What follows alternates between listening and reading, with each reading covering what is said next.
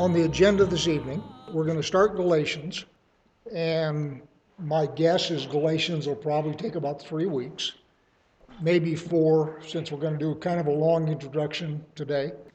And the perspective I'm going to take is that there are 3 letters, if you will, 2 from Yeshua and 1 from Paul, and they all deal with the same subject. And as I said on Shabbat, the 7 kingdom parables in Matthew 13 correlate with the 7 letters to the 7 churches in Revelation, which correlate with the 7 pastoral letters that Paul writes to different cities. Now, some of the cities have 2 letters, like Corinthians gets 2 letters, Thessalonica gets 2 letters, so forth. And then he's got letters to Timothy and Philemon and so forth, and those aren't in that mix. So up on the board behind me is a matrix which shows the correlation. And this one came from Chuck Missler. He had a series on Revelation where he was doing the 7 letters, and he's going from Revelation backwards. What I'm doing is I'm going from Paul outwards. So to very quickly read it for those out in streaming land and those in podcast land, however you want to describe that, across the top are the 7 churches in Revelation. Remember, I told you Chuck Missler is coming at this from Revelation. It's a Revelation study. Across the top, there are Ephesus, Smyrna, Pergamos, Thyatira, Sardis, Philadelphia, and Laodicea. Missler also correlates the 7 churches with stages of the Sunday church, going through historical development of how the church developed. So Ephesus would be the early church, Smyrna would be the persecuted church, which is when people were getting fed to the lions and that kind of stuff. Pergamos, which means mixed marriage, is when the church joins the world. And then Thyatira is the Catholic Church. Sardis would be the Reformation. Then Philadelphia would be Church and Revival. And then finally Laodicea would be what he calls the Apostate Church. And those roughly correlate to time. Now, for example, the Catholic Church is still in existence, so it isn't the case that some of these things have phased out. The parables in the same order, then, is the parable of the sower is Ephesus. Smyrna is the tares and the wheat. Pergamos is the mustard seed. Thyatira is the woman in the leaven. Sardis is the treasure in the field. Philadelphia is the pearl, and Laodicea is the dragnet. And then Paul's letters, Ephesus is Ephesus. It's sort of like God points that out to us. These are all the same, and I'll get to what the subjects are in a minute here.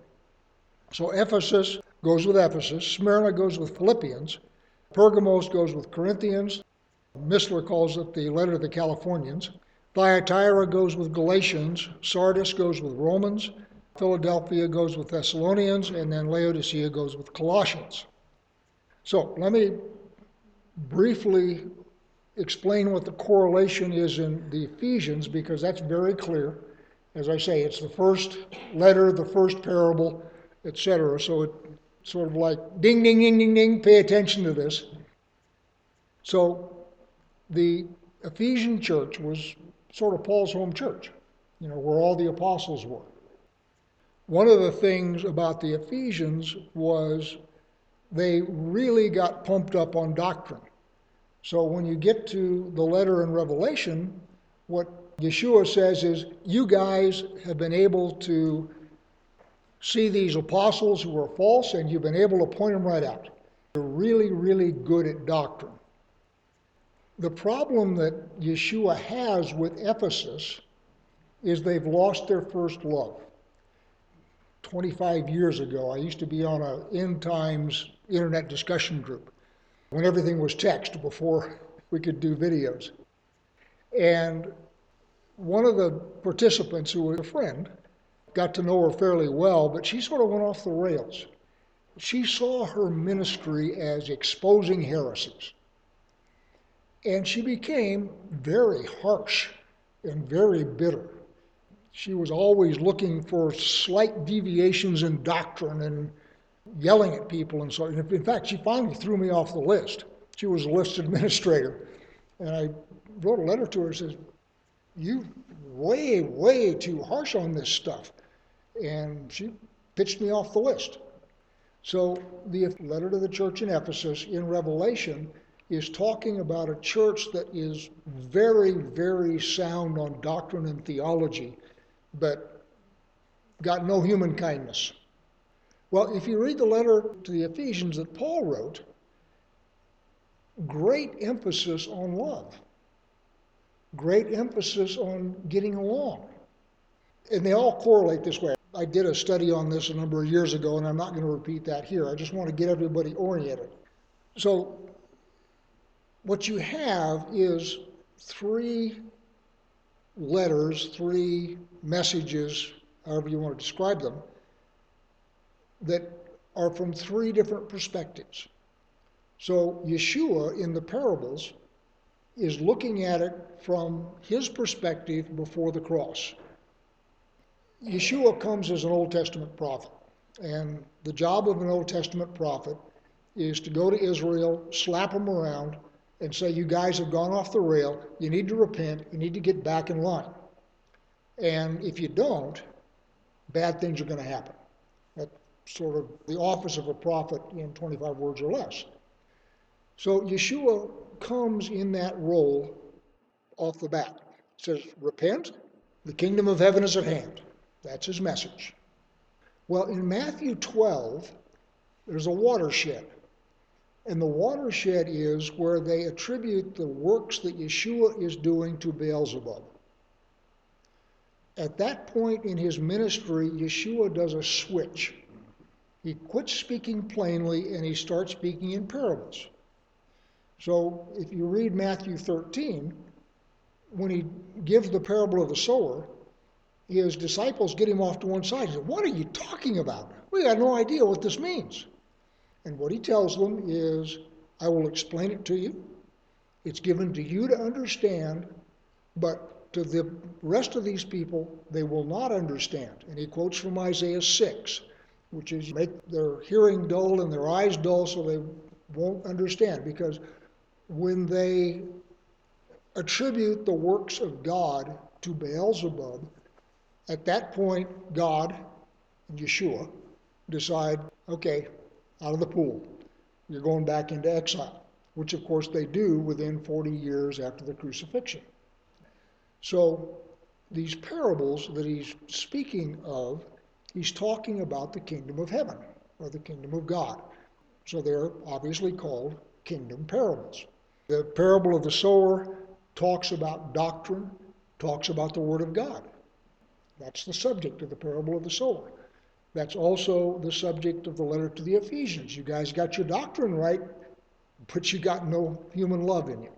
And then the letter to the Ephesians that Paul writes is, hey guys, you got to love one another. And so the letter to the Ephesians that Paul writes is all about love and human relationships. Okay? Everybody got the lay of the land. As I say, I'm not going to go through all 7 of these. So where I want to go next is Thyatira. And Thyatira correlates with Galatian, and it correlates with the woman in the leaven. So that's where we're going to start tonight. We're going to start on Galatians, and I'm going to start with the woman in the leaven, and I'm going to explain as best I can why those correlate. So we're going to Matthew 13, verse 33. And by the way, I will warn you, depending on what version of Scripture you have, there will be a word difference here that I'll talk about. So Matthew 13:33. He told them another parable. The kingdom of heaven is like leaven that a woman took and hid in 3 measures of flour till it was all leavened. Now, mine translates it as hid in 3 measures of flour. Many of your Bibles will have mixed into 3 measures of flour. Buried, same thing. And all of those translations are okay. The Greek word means to mix or to hide, as in stuffing cheese into pasta kind of hide. You know, you're hiding the cheese in the pasta. It's that kind of hiding. So I will tell you why I like hide, because mixed and buried in English has a very different connotation than hide does. So if you take yeast and you mix it up into your dough, okay, that's what you got to do to make bread or biscuit. No lesson there. If, however, you take it and you hide it, there's a different connotation that you're doing something in secret. I think that's the better translation given what happens to Galatians and given what happens in Thyatira. There's nothing wrong with your Bible if it says mixed or buried or whatever. Those are all perfectly legitimate translations, but I happen to like hidden because of some other stuff that goes on in the other letters. By the way, the 3 measures of flour. Everybody in the Middle East knows that the 3 measures of flour is a hospitality thing, and it comes from Genesis. Remember when Abraham does lunch with the 2 angels and God? He tells Sarah, quick, go get 3 measures of fine flour and bake cakes for these guys. That's the origin of it. It's hospitality. So now let's bounce forward to Revelation. And I'm going to be down in 2. So this is to the church in Thyatira. And to the angel of the church in Thyatira write the words of the Son of God, who has eyes like a flame of fire and whose feet are like burnished bronze. Notice, by the way, those are both symbols of justice or judgment. If the judge looks at you with eyes like a flame of fire, you know you're in trouble. And similarly, the feet like burnished bronze is again a metaphor for judgment. I know your works, your love and faith and service and patient endurance, that your latter works exceed the first. First thing, commendation. And by the way, again, according to Missler, historically, this is the Catholic Church. And the Catholic Church has always been good about works. They're very good at that. And they have stood fast against abortion, in the forefront of taking care of the poor, all those kinds of things. Mother Teresa was not an aberration. She was well within the mainstream of Catholicism. So this idea of, I know your love, your works, your faith, your service, your patient endurance, all of that very much would apply to the Catholic Church if that taxonomy is correct. Verse 20. But I have this against you, that you tolerate that woman Jezebel, who calls herself a prophetess and is teaching and seducing my servants to practice sexual immorality and to eat food sacrificed to idols. I gave her time to repent, but she refused to repent of her sexual immorality. Behold, I will throw her into a sickbed, and those who commit adultery with her I will throw into great tribulation, unless they repent of her works. And I will strike her children dead, and the churches will know that I am he who searches the mind and heart, and I will give to each of you according to your works. So the problem here is a woman, not a woman, but feminine, if you will. And what she's doing is she is leading the faithful away from the worship of God to false worship. That's what Jezebel did. Remember, Jezebel was from Tyre. She was a princess.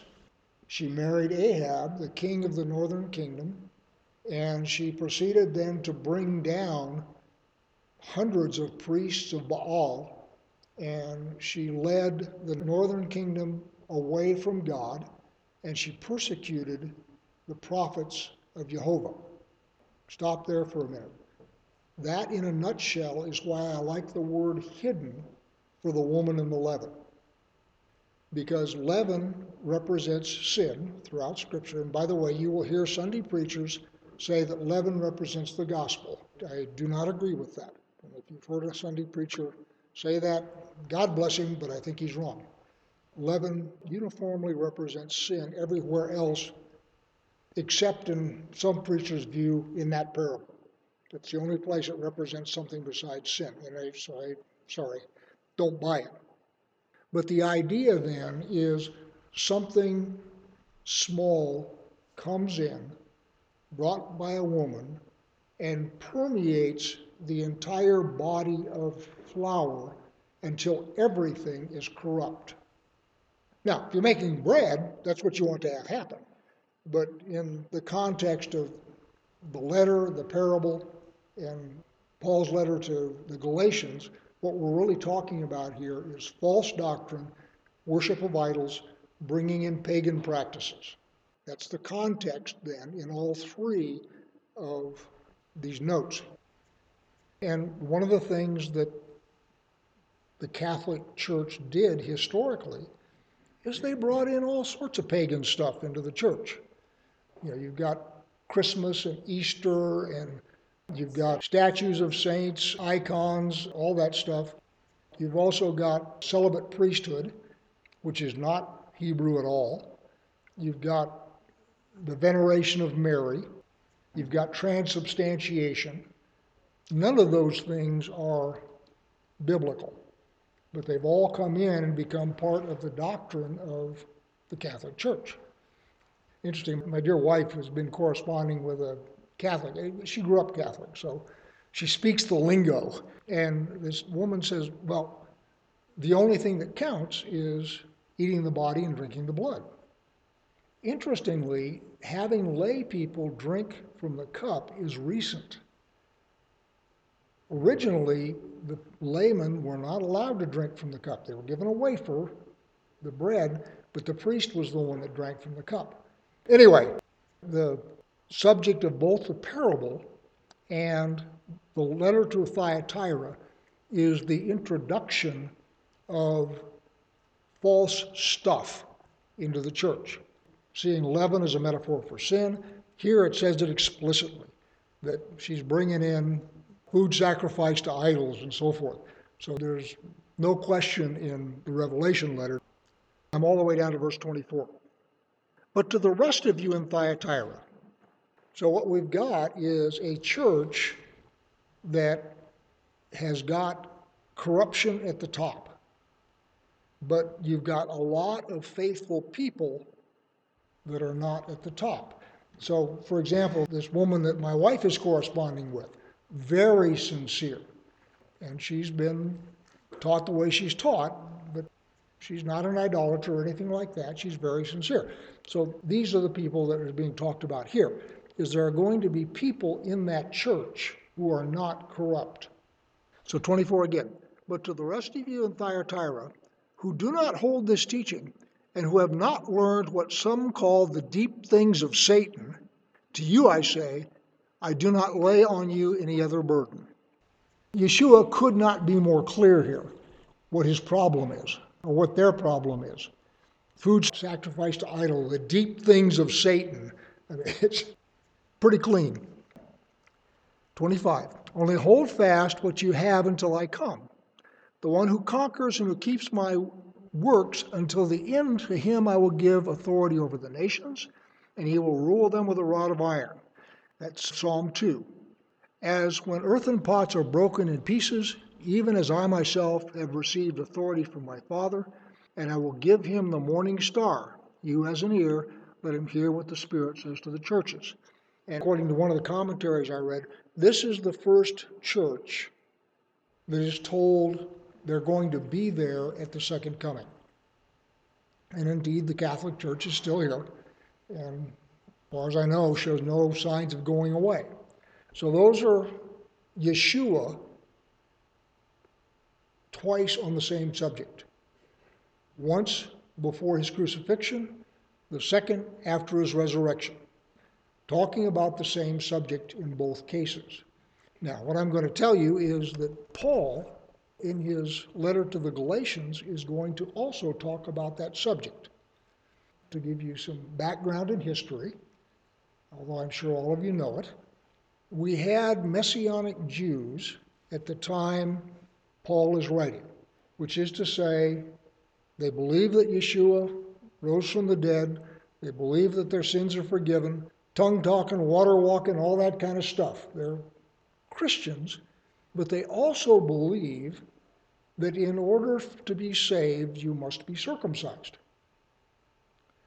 And of course, adult male circumcision is a big deal. That's why they do it as infants when the little guys can't run away. So if, in fact, the church had insisted upon adult male circumcision, Christianity would have remained a sect of Judaism. It would not have spread like it did. There have always been proselytes, which are to say Gentiles who come into the synagogue, recognize the God of Abraham, Isaac, and Jacob as the one true God, and decide they want to join Israel and become Jews. And there's a procedure to do that. They're called proselytes. And they go through some training and so forth, and at the end they're formally circumcised. It's a big deal. For an adult, it's a really big deal. So what's happened here, and what Paul is writing, is after he has planted the church in Galatia, which is in modern-day Turkey, some Jews of the circumcision party have come through and have said, yeah, we know what this guy Paul tells you, but let us explain what you really need to do. And what they've said is you really need to get circumcised and follow the traditions of the elders. So Paul now has heard about this, and he's writing to that church. And one of the things I will tell you, if you haven't read it in a while, is Paul is more than half ticked. He's angry. He uses very strong language. At one point, he calls them, "You stupid Galatians." This is not a gentle, friendly letter. Later on, he'll say, "I wish that the people who are doing this to you would emasculate themselves." So as you read this, understand that he is being hyperbolic and dramatic and angry. So there's some things that he'll say that are pretty stark, and if you take those then in that spirit as doctrine, they can lead you astray. So let's start. So I'm in Galatians 1.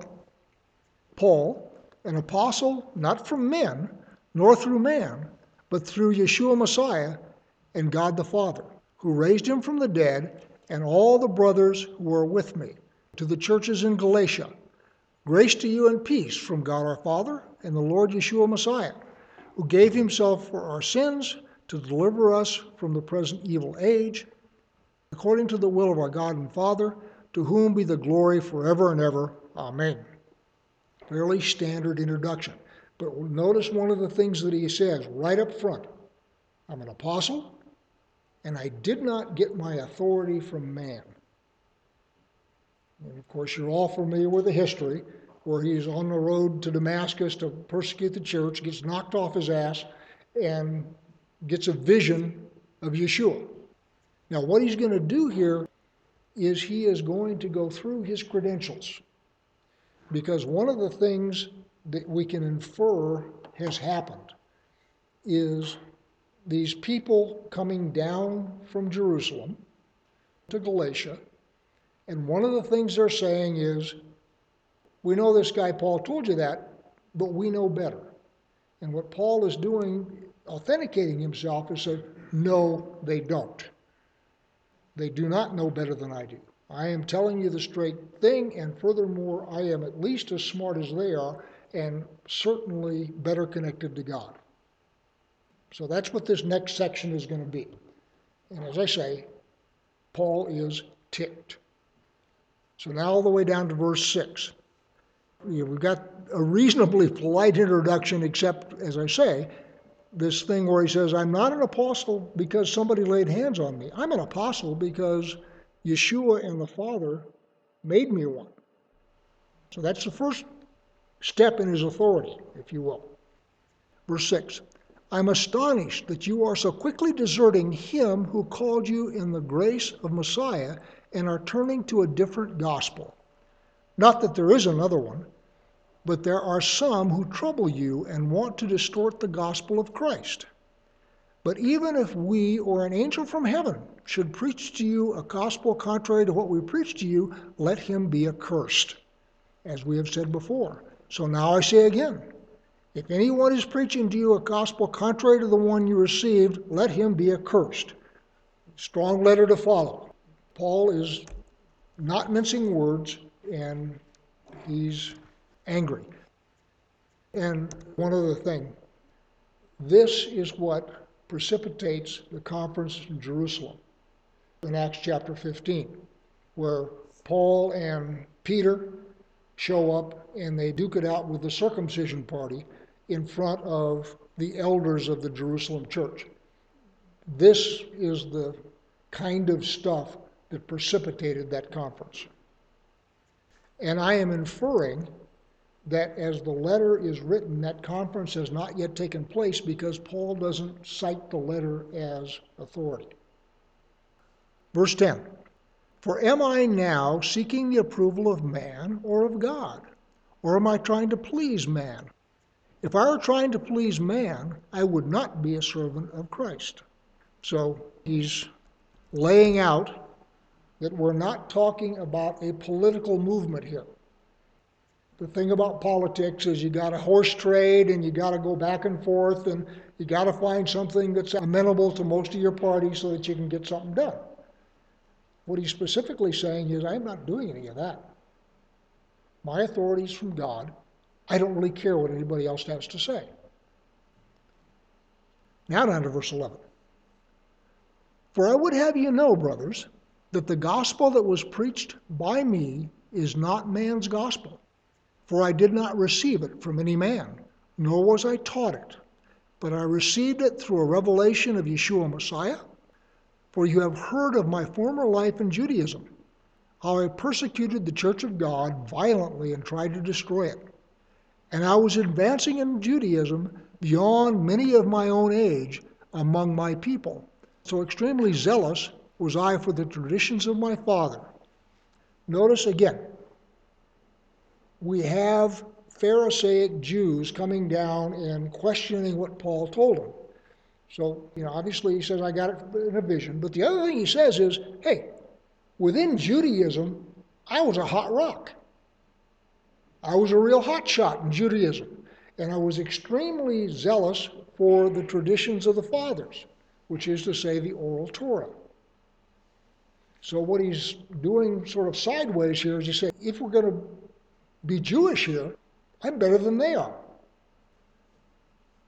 "But when he who had set me apart before I was born, and who called me by his grace, was pleased to reveal his Son to me, in order that I might preach him among the Gentiles, I did not immediately consult with anyone, nor did I go up to Jerusalem to those who were apostles before me.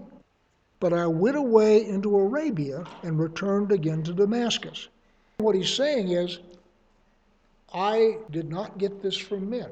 Now, when it says he went away to Arabia, what that means is he went to Mount Sinai. Mount Sinai is in Arabia. So when he got the revelation, he picked himself up and headed to Mount Sinai, where he spent time with God. And that's where he got the gospel that he preaches.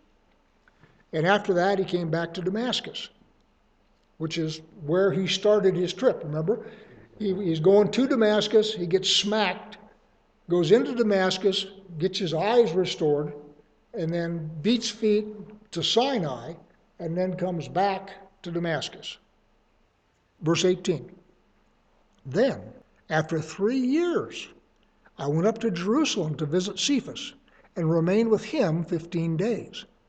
But I saw none of the other apostles except James, the Lord's brother. In what I am writing you before God, I do not lie.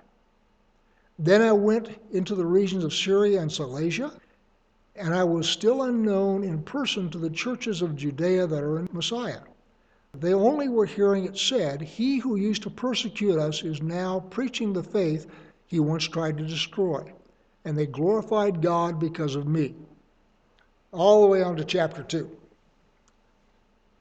"Then after 14 years, I went up again to Jerusalem with Barnabas, taking Titus along with me. I went up because of a revelation, and set before them, though privately before those who seemed influential, the gospel that I proclaimed among the Gentiles, in order to make sure I was not running or had not run in vain." So we're now either 14 or 17 years into his ministry. Not sure whether the 14 is after the 3 or included in the 3. Just don't know the answer to that. So He's now going up to the home office in Jerusalem and talking to some of the men who knew Yeshua personally, telling them what he's doing to sort of get a quality control check. So all the way down to verse 3. But even Titus, who was with me, was not forced to be circumcised, though he was a Greek. Here's where we get to the subject of the letter, what the problem is. Adult circumcision. Now, Paul does not have any problem whatsoever with circumcision, because one of the things that he will do is he will take Timothy, who is a Jew and uncircumcised. Timothy's mother was Jewish, father was Gentile. Timothy was not circumcised as a baby. When Timothy becomes Paul's sidekick, Paul has him circumcised.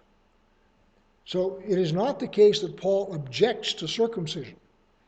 What he's doing here is he's saying Gentile converts coming into the church do not need to be circumcised. In other words, you do not need to become an ethnic Jew to be a member of the kingdom of God. And so he's using Titus here as an example. So he's saying, okay, I went up to the home office, met everybody there. I had this guy Titus with me. Titus is a Gentile. He wasn't circumcised. Nobody said a word. That's what's being said there. 3 again. But even Titus, who was with me, was not forced to be circumcised, though he was a Greek. Yet because of false brothers secretly brought in, who slipped in to spy out our freedom that we have in Messiah Yeshua, so that they might bring us into slavery, to them we did not yield in submission even for a moment, so that the truth of the gospel might be preserved for you. Notice the metaphor there. You've got somebody slipping in secretly. Remember back in the parable of the leaven, we have the woman hiding the leaven in the bread. Similarly, when we get to the letter to Thyatira, we have a woman bringing in false doctrine, and she is likened unto Jezebel, who comes into Israel via estate marriage and brings with her a whole bunch of priests of Baal and winds up corrupting the northern kingdom and persecuting the prophets of God. Notice this metaphor of things that start small or secretly. So verse 5 again. To them we did not yield in submission even for a moment, so that the truth of the gospel might be preserved for you. And from those who seemed to be influential, what they were makes no difference to me. God shows no partiality. Those, I say, who seemed to be influential added nothing to me. On the contrary, when they saw that I had been entrusted with the gospel to the uncircumcised, just as Peter had been entrusted with the gospel to the circumcised, for he who worked through Peter for his apostolic ministry to the circumcised worked also through me for mine to the Gentiles. And when James and Cephas and John, who seemed to be pillars, perceived the grace that was given to me, they gave the right hand of fellowship to Barnabas and me, that we should go to the Gentiles, and they to the circumcised. Only they asked us to remember the poor, the very thing I was eager to do. So what he's by way of authentication saying is, I went back to guys who got their name in the Bible, Peter, John, James, Yeshua's brother, and I showed them what I was doing. I showed them that I had a franchise for the uncircumcised, just like Peter had the franchise for the circumcised. They listened to what I was doing, and they said, carry on, you're doing good. The conflict that you've got here is, of course, ethnic Jews of the circumcision party have come down and said, this guy Paul didn't tell you the whole story. There's more to it. Yeah, you got the Holy Spirit. Yeah, you've been saved, all that kind of stuff. But in order to be saved, you really need to get circumcised. And what they're implying about Paul is a lone ranger out there. Doesn't have any authority from anybody. He's just a guy that, not to put too fine a point on it, looked into his hat and found some copper plates and started a new religion. That's what Joseph Smith did. So they're sort of implying that Paul is out there like a loose cannon, not telling you the whole story. So what he's doing is he's going back to Jerusalem, to the mother church, and to the people who knew Yeshua personally, and he is saying, I told them what I'm doing, and they say, you go, guy, you're doing just fine. All of this that we've had so far, chapters 1 and 2, have to do with authority. And you can be a Joseph Smith and you can look into your hat and find some copper plates, and you'll find a whole bunch of people to believe you, but a whole bunch of people will not believe you for good reason. In fact, one of the things that the modern Jews say is one of the reasons they don't accept Yeshua and the gospel is because when God wanted to talk to the nation Israel, he got every Israelite at the foot of the mountain and he talked to them all at once. There was no possibility that anybody there got the message wrong or got a different message or anything else. We were all there. And we all got the same word simultaneously. This guy, Jesus, he got 12 guys. If God had wanted to change things for us, he'd have brought us back to the mountain or somewhere equivalent, stood us all there like he did the first time, and said, all right, this is what I'm doing now. He didn't do that. That's one of the reasons that Jews today don't accept Christianity, this very idea of authority. And that's the same argument that's being made against Paul here. You got this single guy out there that says he heard from Jesus and he had a vision and he went off to Mount Sinai and he came back and he's got these copper plates and he is starting a new religion. All the way down to verse 11. But when Cephas came to Antioch, I opposed him to his face because he stood condemned. For before certain men came from James, he was eating with the Gentiles. But when they came, he drew back and separated himself, fearing the circumcision party. The rest of the Jews acted hypocritically along with him, so that even Barnabas was led astray by their hypocrisy. But when I saw that their conduct was not in step with the truth of the gospel, I said to Cephas, before them all, if you, though a Jew, live like a Gentile and not like a Jew, how can you force the Gentiles to live like Jews? You all remember Peter and the sheet. The sheet comes down and God says, rise, Peter, kill and eat, and so forth. And the thing Peter takes from that is that he shouldn't call a man unclean because of what he eats. Because Jewish oral law forbade Jews to enter the house of a Gentile or to eat with them. Now, there's nothing in the Torah that says that. The Torah does not prohibit eating with Gentiles. That is a Jewish oral law thing. So in the incident with the sheet, Peter was shown directly by God it's okay to go into the house of a Gentile and eat.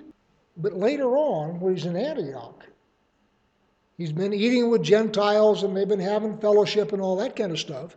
And a bunch of guys from the circumcision party come down and start looking at him down their nose. Peter loses his nerve because of social pressure and separates himself from the Gentiles, as do the other Jews. It's sort of like you've got one of these people who come down and say, oh, you're really not doing that, are you? As they look down their nose. And, well, no, certainly not. You know, it's entirely social pressure. So what Paul does is calls them out. He says, wait a minute. You've been eating with Gentiles all the way up until these bozos showed up. You were right then, you're wrong now. Because what you're doing is you're presenting a bad witness to the Gentiles. Because one of the things that keeps Judaism separate is this refusal to share table fellowship. When that happens, what you're doing is you are endangering the spread of the gospel, which is why Paul jacks him up. But what he's doing here is he's saying to the Galatians, I have had run-ins with these Judaizing Pharisees before, stood up to them before, I'll stand up to them again, and I'm standing up to them now. Verse 15, we ourselves are Jews by birth and not Gentile sinners. Yet we know that a person is not justified by works of the law, but through faith in Yeshua Messiah. So we also have believed in Messiah Yeshua in order to be justified by faith in Messiah and not by works of the law, because by works of the law, no one will be justified. A couple of things going on there. This works of the law is a Jewish code phrase. What it talks about is doing things that are in the law. They're called works of the law. And he's obliquely referring all the way back to Abraham, because remember, when God spoke to Abraham, it says specifically, Abraham believed and it was accounted to him for righteousness. So there's two things. Thing one is you can obey every speed law in the book.